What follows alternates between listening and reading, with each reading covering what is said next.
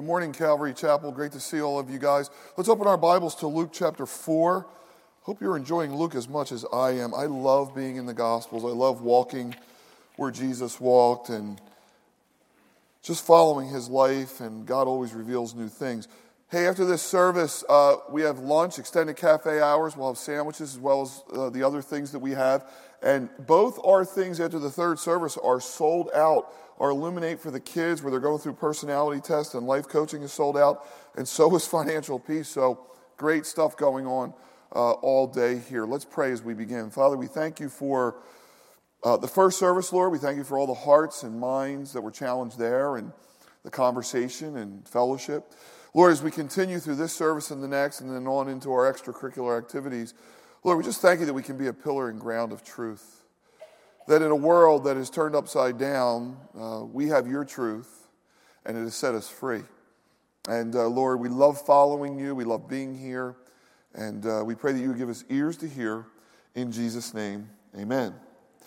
How many of you have ever started something from scratch? How many? Okay, now, I'm not talking about you changed jobs or careers or you went to a new school. I'm talking about you had an idea, fresh idea, and you raised all the capital and put all the infrastructure together and then kind of walked out on that plank and opened your doors for proverbial business. Let me see the hands again. How many of you have ever done that? Yeah, you talk to any of these people, you notice the hands got fewer. You talk to any of these people, they'll tell you it's not for the faint of heart. And it's a lot easier said than done. Let me give you some statistics. There's 28 million small businesses in America. More people actually work for small businesses than they do major corporations. Let's say you had an idea. You want to start an NGO, a school, cool cafe, or some sports enterprise. If you opened your doors for business today, in 5 years, half of you would be out of business. That's about the fallout. In 15 years, 75% of you would be out of business or closing your doors. That's how difficult it is out there. So when you go to a Starbucks, and by the way, that was a small business at one time. Whenever you go to something successful like that that's been around for a long, long time, that's an outlier. It's an anomaly. Most things really do fail. Now, when it comes to churches, this is interesting. If you talk to church planners and read all those statistics, they fare better, not much better, but they do fare better. And I have my own reasons why. First of all, the enterprise is more forgiving, isn't it? I mean, we're forgiving people. It's church. And then the other thing is Christians probably tolerate mediocrity more than consumer-based things. But however, of all the startup churches that ever start, 80% never reach 250 members or more, and then hundreds and hundreds more close their doors every day. 21 years ago, we were a church plant. We were a startup. God had given us this dream. And it was really born out of two Bible studies I had that grew quite well in Ridley Park in South Philly. And I had this dream of a church in Delaware County, and I assembled a core group in my home where we took offerings together, we prayed together, we planned together, finally found a place to meet, and we were going to launch Sunday morning services. We were going to be a brand new church. I remember calling Pastor Steve the night before and asking him a critical question. Do you think anybody's going to show up? I mean, really, everybody has a church. Why would they come to our church? How would they even know we were there? And Steve, in his very reassuring way, said, well, yeah, like my wife will be there, your wife, the kids, your mom and dad, you know. And I'm like, okay, I'm comforted by that. And we started that day with 50 people. It was a glorious day. And as I look back on our history, I wouldn't change much because we were definitely carried by God's Spirit, and he was moving this thing along. But I would change about almost everything I did that day. One of the things I would do, if I could do it all over again, I would actually tell people why we were starting a new church. Now, that's not rocket science. I was 31 years old, but I never thought of it. I just got up there and preached, and that was it. If I had to do it over again, hey, this is why we're starting today. We started at a theater in Ridley Park that was on the corner. It was one of the oldest running theaters in Pennsylvania. I kid you not, every other corner had a church of a different denomination. There were like 8 churches in a 2-block radius. There were hundreds of churches in Delaware County, but I never said why we were starting this particular church. The other thing I never did that day is I never shared the dream God had put in my heart. The dream of Christ followers getting together with no other agenda but to see God move in our midst. No titles, no prestige, just, wow, we could get together, unleash the Bible one verse at a time. What might God do? We would learn the joy of community, living life together, seeing our loved ones and our friends get saved and baptized, and we have. Watch our kids grow up and serve God, some of them in ministry. I never shared with them that day that one day we might be so influential we would reach beyond Delaware County, into the inner city, and maybe even have ministry partners around the world. Never shared that maybe God would drop some cool initiatives on our lap, like Sizzling Summer, where we would see hundreds baptized every summer. Never talked about trips to Israel and Greece and Rome and many of the Bible lands and the retreats and all that we do now and probably take for granted. What I never did that day was give people a vision or a mission for what we were trying to do. Now, mission statements became all the rage probably in the mid-'80s. They were around much longer than that. So now when you walk in your place of work, it's probably on the wall, it's probably in your, the manual they give you. Everybody quotes it, and now life coaches are saying every individual should have a mission statement, and Christians should have life verses they live by. Why is this so popular? Why is it so important? There's probably a lot of reasons. Can I tell you one? Because you can't do everything. Does that make sense? You as an individual, if you have a mission statement for your life, that's really good because you can't do everything. Businesses can't do everything. Families can't. Schools can't. Churches certainly can't. I believe every church has certain giftings, passions, and resources that God wants to use and put together so that we could do a few things well. And I have people come up to me every week, probably because they see some of our signature things like Compassion Weekend or Sizzling Summer, and they'll say, Pastor Bob, you need to support this, or we need to do this, or it's Right to Life Sunday, or World Communion Day, or so we need to support, 50,000 sub-ministries. And I'm like, wait a second, time out. Those are all wonderful things, and maybe you can get passionate about it. But God's really called us to focus in and do a few things well. I want to bring to your attention that even Jesus, the Son of God, who could call a legion of angels at any time, was very focused on what he was called to do, and he did a few things well. How about the things Jesus never accomplished? While Jesus was on this earth, he never ended world poverty. He never overthrew the rogue political organizations that were oppressing people. He never wrote a book. He never entered into the social ills of the day, never ended homosexuality, infanticide, or slavery. And even though the Bible says he would enter places and heal everyone, sometimes he would walk in, heal one, and leave everybody in the condition they were in. Here's the point I'm trying to make. God sent his Son to earth for a specific purpose at a specific time. Galatians tells us in the fullness of time, God sent forth his Son, born of a woman, born under the law, in alignment with Old Testament prophecies, for one particular reason, to redeem those born under the law. Salvation came to the Jews first, then to the Gentiles. The angel told Mary, there is born today a Savior, the shepherds, Christ the Lord. So how would Jesus launch his ministry? Well, the devil had an idea. Get up on the highest place of the most holy place, the temple. Jump down. The angels will catch you. Everybody will see it, and you'll be off and running. Mary had an idea. Take these 6 water pots and turn it into wine. That'll send a message. We would have probably added, you could start a slick marketing campaign, have a prayer gathering, some preaching seminar. Jesus didn't do any of those things. But here's what he did do. And here's how he launched his ministry. It's in Luke chapter 4, verse 16.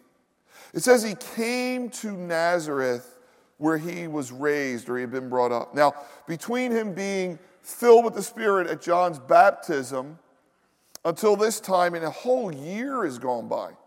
It's called the silent or the hidden year. We have no record of it, no disciples, no apostles called. All we know is Jesus was going through the region, teaching and preaching in the synagogues. His fame was going out, but we don't know much about it. But this was the day he would launch into full-time ministry, and he comes to Nazareth where he had been brought up, and as was his custom, he entered the synagogue on a Sabbath day, and he stood up to read.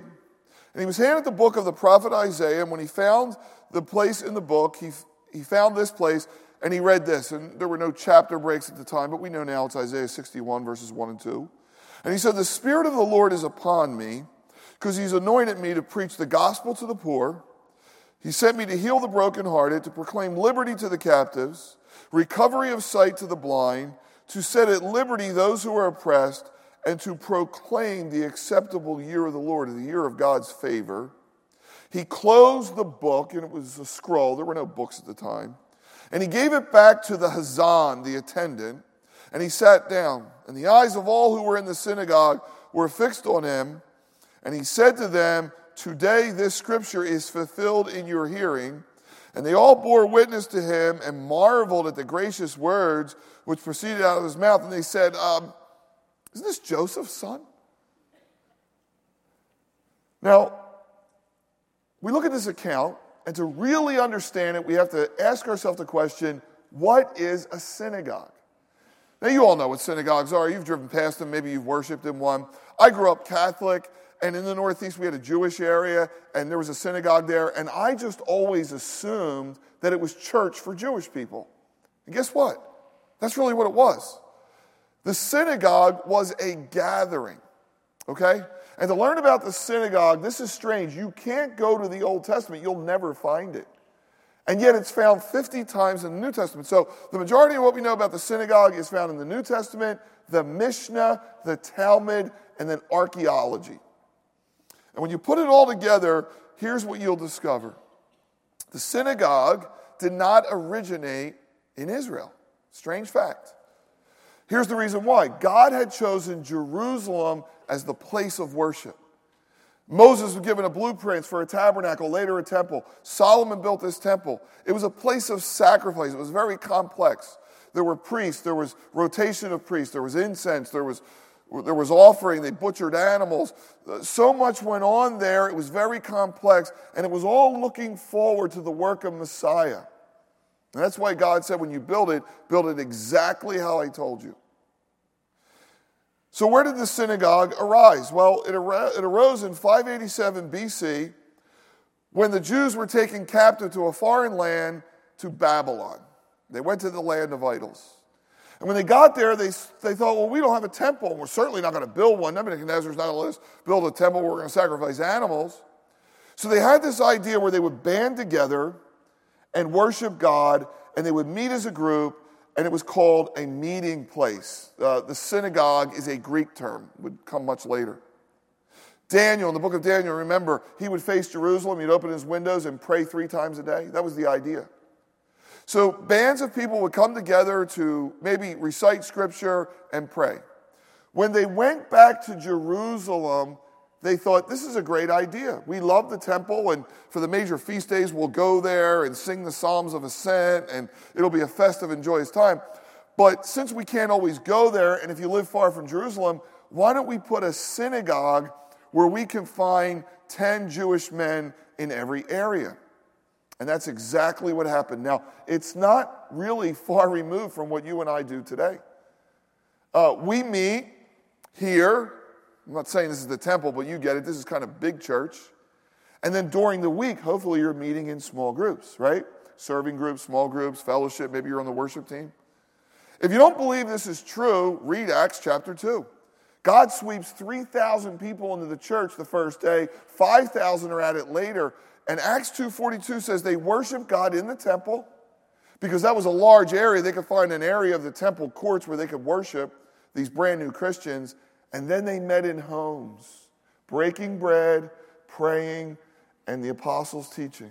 Nothing's really ever changed. So the synagogue was a place of prayer and worship. It was a gathering area.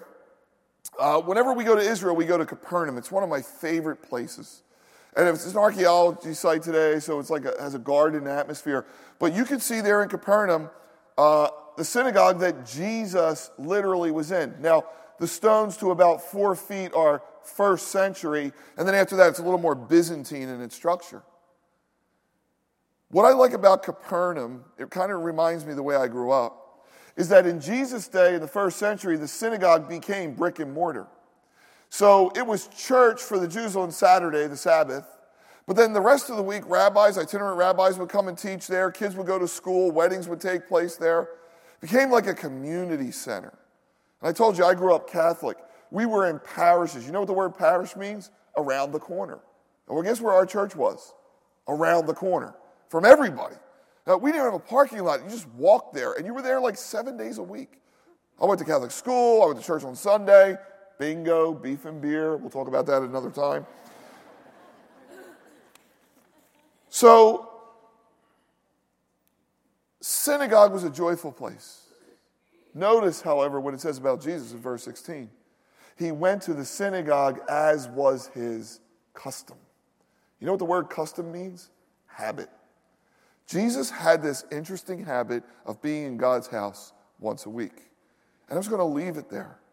Because if the Son of God needs it, we need it. Why? Because there's great messages there or worship? No, because we were meant to live in community. We never know what God will do on any given day. And the Bible tells us we should gather. Now, what did a synagogue service look like? Forget about what you've ever seen today. What did a first century synagogue service look like? Again, it's hard to piece it together. From everything we know, they would come in and there would be prayers and some singing. And then the attendant called the Hazan, he wasn't the pastor or a rabbi. He was just a caretaker. Jairus, by the way. Remember Jesus raised his daughter? She was sick. He was the attendant at one of the synagogues. The attendant would go over to where the Torah scrolls were kept.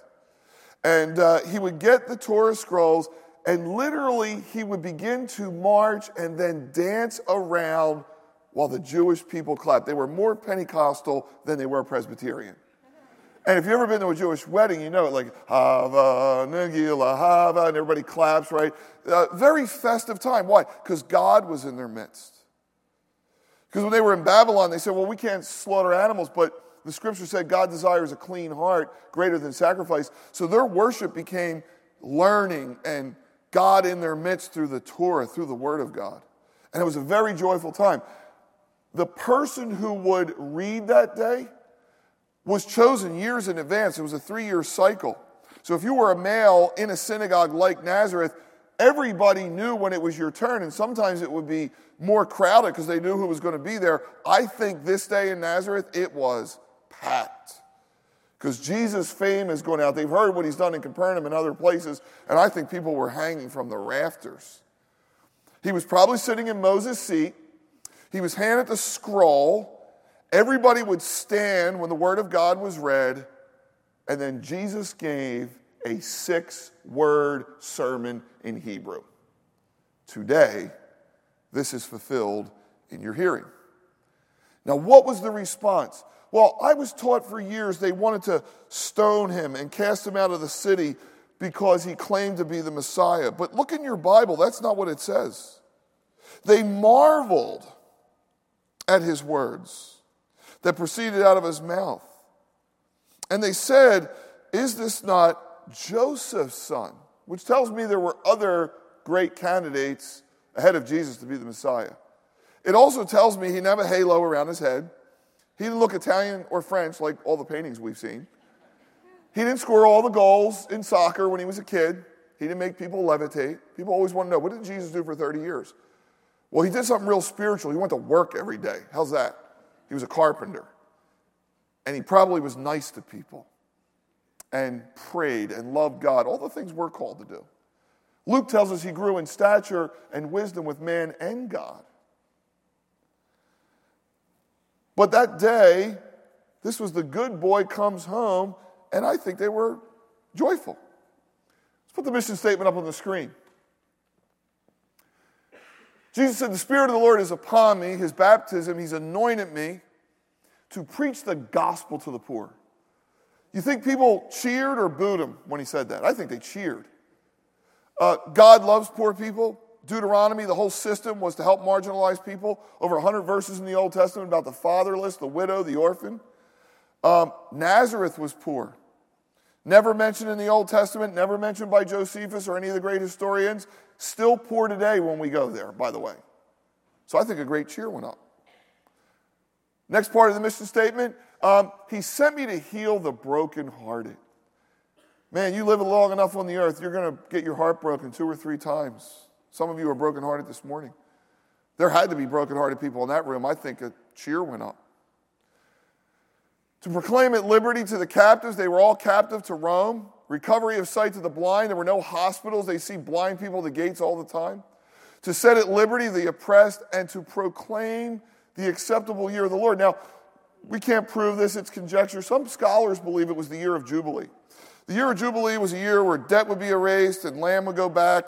The Jews weren't really well at keeping the Sabbath or the year of Jubilee, but some scholars believe this was the year of God's favor, and so they were happy. And they gave Jesus the obligatory, socially acceptable thing to do after a sermon. Great sermon, way to go. And if Jesus would have left it there, they would have carried pictures of him in their wallet and would have loved him for the rest of his life. But Jesus' mission was not to be liked, but to tell the people the truth. And he looks at that crowd, and something's not resonating in his spirit. So he gives them a little Bible study. And he says, somewhere around verse 25, I say to you truly, there were many widows in the day of Elijah when the heaven was shut up 3 years and 6 months, and there was a great famine throughout the land. But to none of them was Elijah sent except to Zarephath in the region of Sidon, to a woman who was a widow. She was a pagan. So Jesus is saying, Elijah was sent to this widow, but God looked to and fro all through Israel and finally went to a Gentile. And then he tells a story about Naaman the Syrian. The same thing, God looked all around, but, found this leper. And then it says they were enraged. This hometown crowd that was cheering becomes a murdering band like you could never imagine. And they took up stones to throw at him, took him to the end of the city, and wanted to throw him off the cliff. Remember, that was one of Satan's temptations, by the way. They'll take him, show him all the kingdoms of the world. What turned them on their side? And by the way, you think your church split was bad you were in? This is one of the worst things that's ever happened in a church setting in history. What happened? What went wrong here? Well, in Jesus' little Bible study about these 2 Gentiles, they understood what he was saying.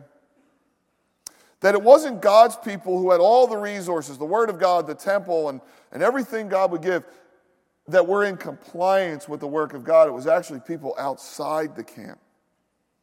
And isn't it interesting that the gospel for 2,000 years would be propagated by those outside the camp, by Gentiles?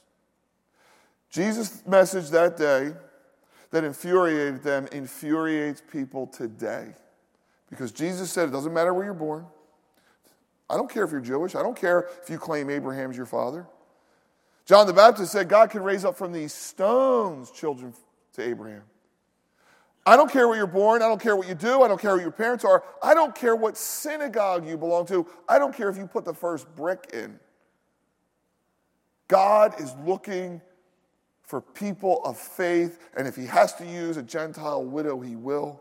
And if he has to use a Syrian, he will. If he has to use a former drug addict, he will. But God wants to put new wine in new wineskins. Jesus said, my day has come. Here's my mission.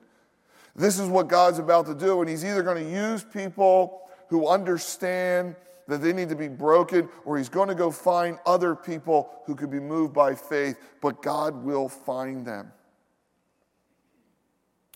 And he put his finger on what was driving them that day. Nationalism, pride, superiority. And you think, wow, how could they be that way? I would never be that way. How could they do that? Well, how in the early part of the 19th century could you sit in an all-white congregation believing that black people couldn't drink from water fountains or drive on buses or even be in your congregation?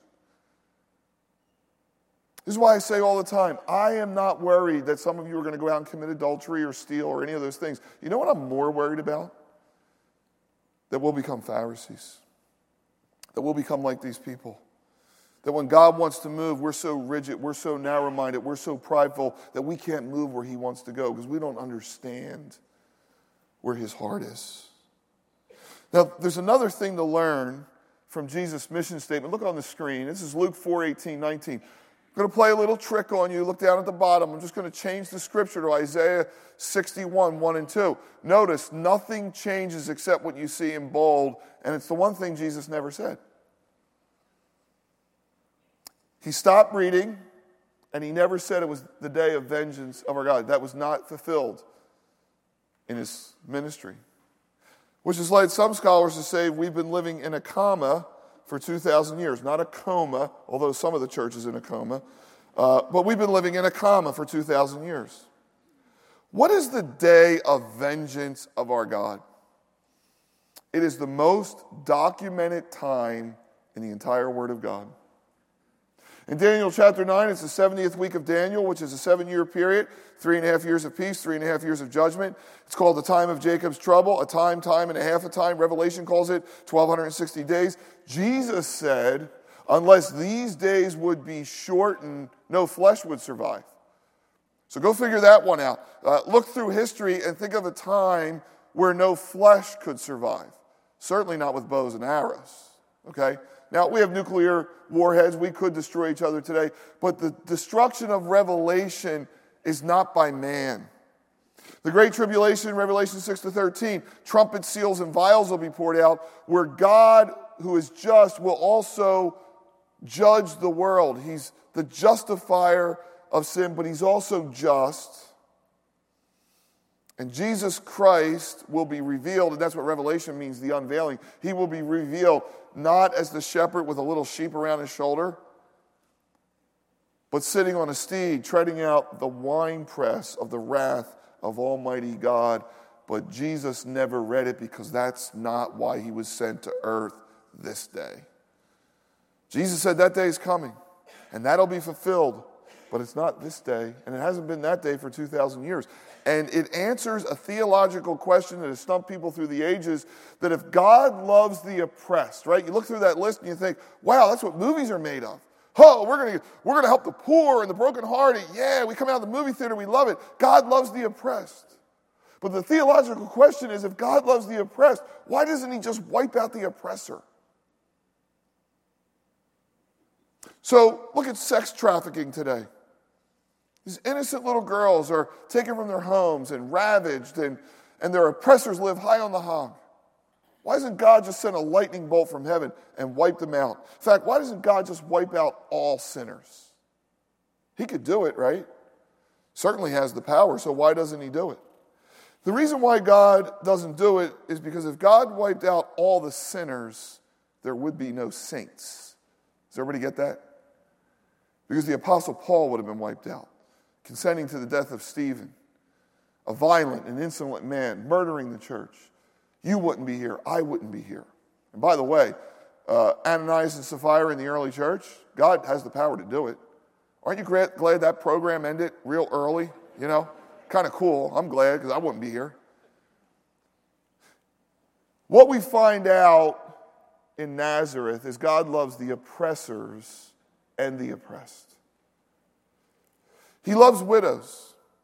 Luke's going to name more widows by name than any other gospel. More widows will be named than all the gospels combined. God wants widows to have sustenance, but he also loves those who oppress them, the tax collectors. He's going to call one. His name's Levi. Write the book of Matthew. He's going to tell Zacchaeus, come out of a tree. Why? Because God loves oppressors and the oppressed. He's going to go to a house of Simon the Pharisee because he loves this self-righteous man as much as he loves the woman who's washing his feet with her tears.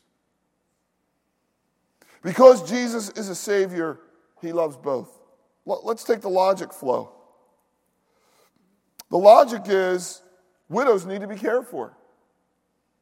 Does God love widows because they lost their husband? Some regard.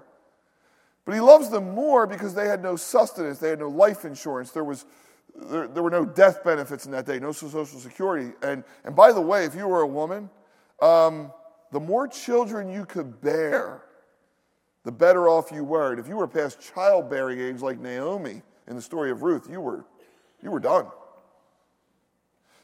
But if we follow the logic, are widows sinless? Do they have upstanding character just because they're widows? Can't widows be vile and bitter and angry and just like non-widows? And then what about those brutal tax collectors and oppressors? What's their backstory? Were they beaten by their parents? Were they abused? Never had any self-esteem put in their life? Jesus' mission, his first time around, was to save everyone, oppressed and the oppressors. And it hasn't changed for 2,000 years.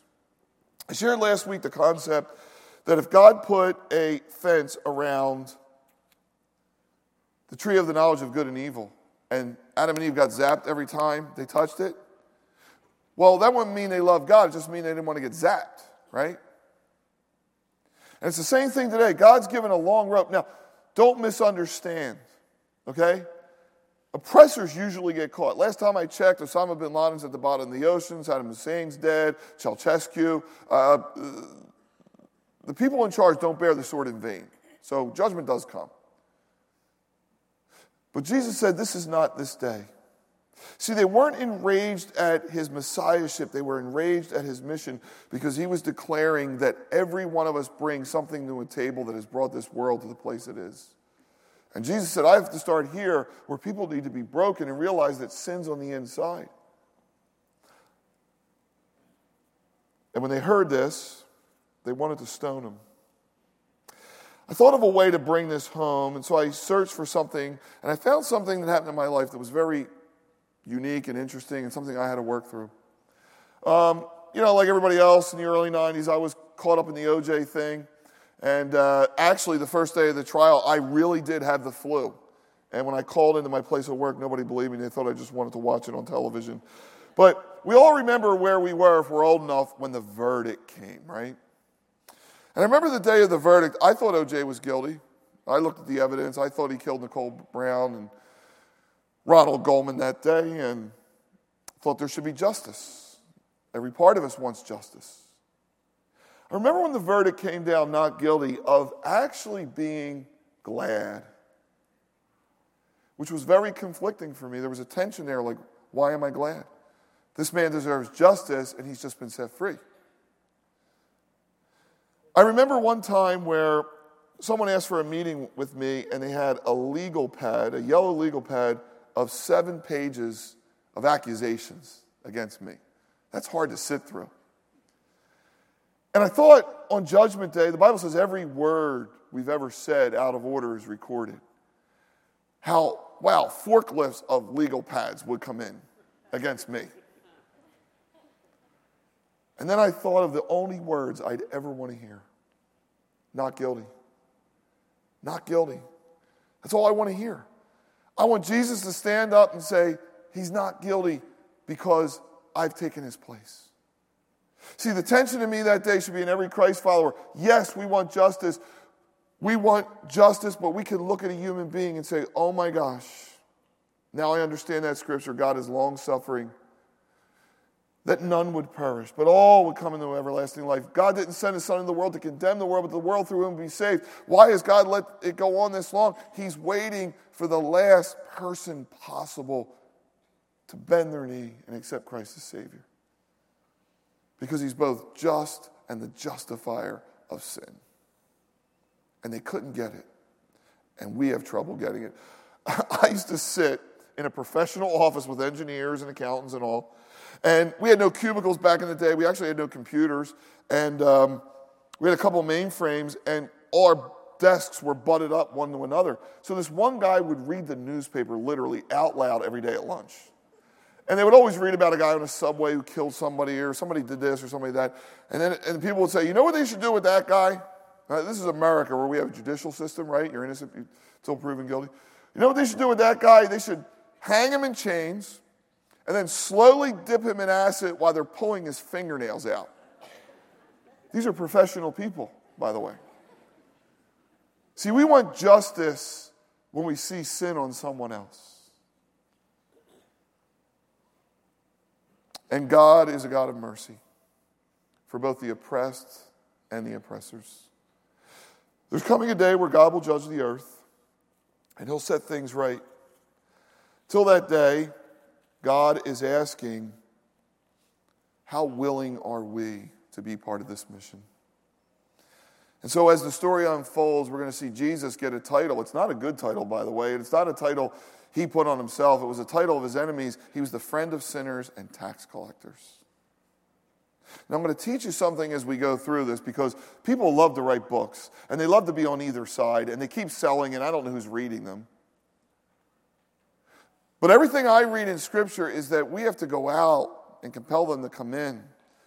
We have to be willing to accept them as they are. Jesus will find Levi at the tax station, and he will be a friend of tax collectors and sinners, and he was willing to go where no one was willing to go. But Jesus didn't bring them all to the synagogue, because that was a holy place. Matthew's not there. The woman with 7 demons isn't there this day. So we're gonna make our way through all these both and kind of scenarios that people have struggled with. Let's just leave it for this. The rest of Luke, as it rolls out, is going to be the loving picture of a Savior who will heal the blind, minister to the poor, heal the brokenhearted, heal diseases, and then also minister to the people who were oppressing all those people. And it's a beautiful story, and it's wonderful, because as we look through history and see God's long-suffering, I look at the story of Nebuchadnezzar, it amazes me. The lengths God would go to save a man has always amazed me and will always amaze me. Because the Bible says there's none noble, none righteous. And the only thing that will ever keep you out of the kingdom of God is your own self-righteousness. I was born in America. I give the priest a bottle of VO every Christmas. I tithe. I do this. I do that. No, it's not a matter about what you're doing. It's a matter of what's already been done. That a loving Savior was willing to give his life that we might be saved. Father, we thank you for your word this morning. We thank you for that day in the synagogue in Nazareth, where a mission of grace was introduced. A mission of wonderful, absolute atonement for everything we've ever done. Lord, it's unleashed a movement that's turned this world upside down. It's unleashed a movement that's the only thing keeping this world from destroying itself. And Lord, I pray that we would be a congregation that's pliable, that you would pour new wine into these wineskins.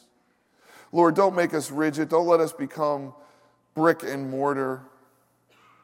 Lord, don't let us hold everything in for ourselves, but may we be the people that go on the highways and byways, compelling people to come in, to join this tribe, Lord. We thank you for the truth in the synagogue that day. We thank you for truth this day.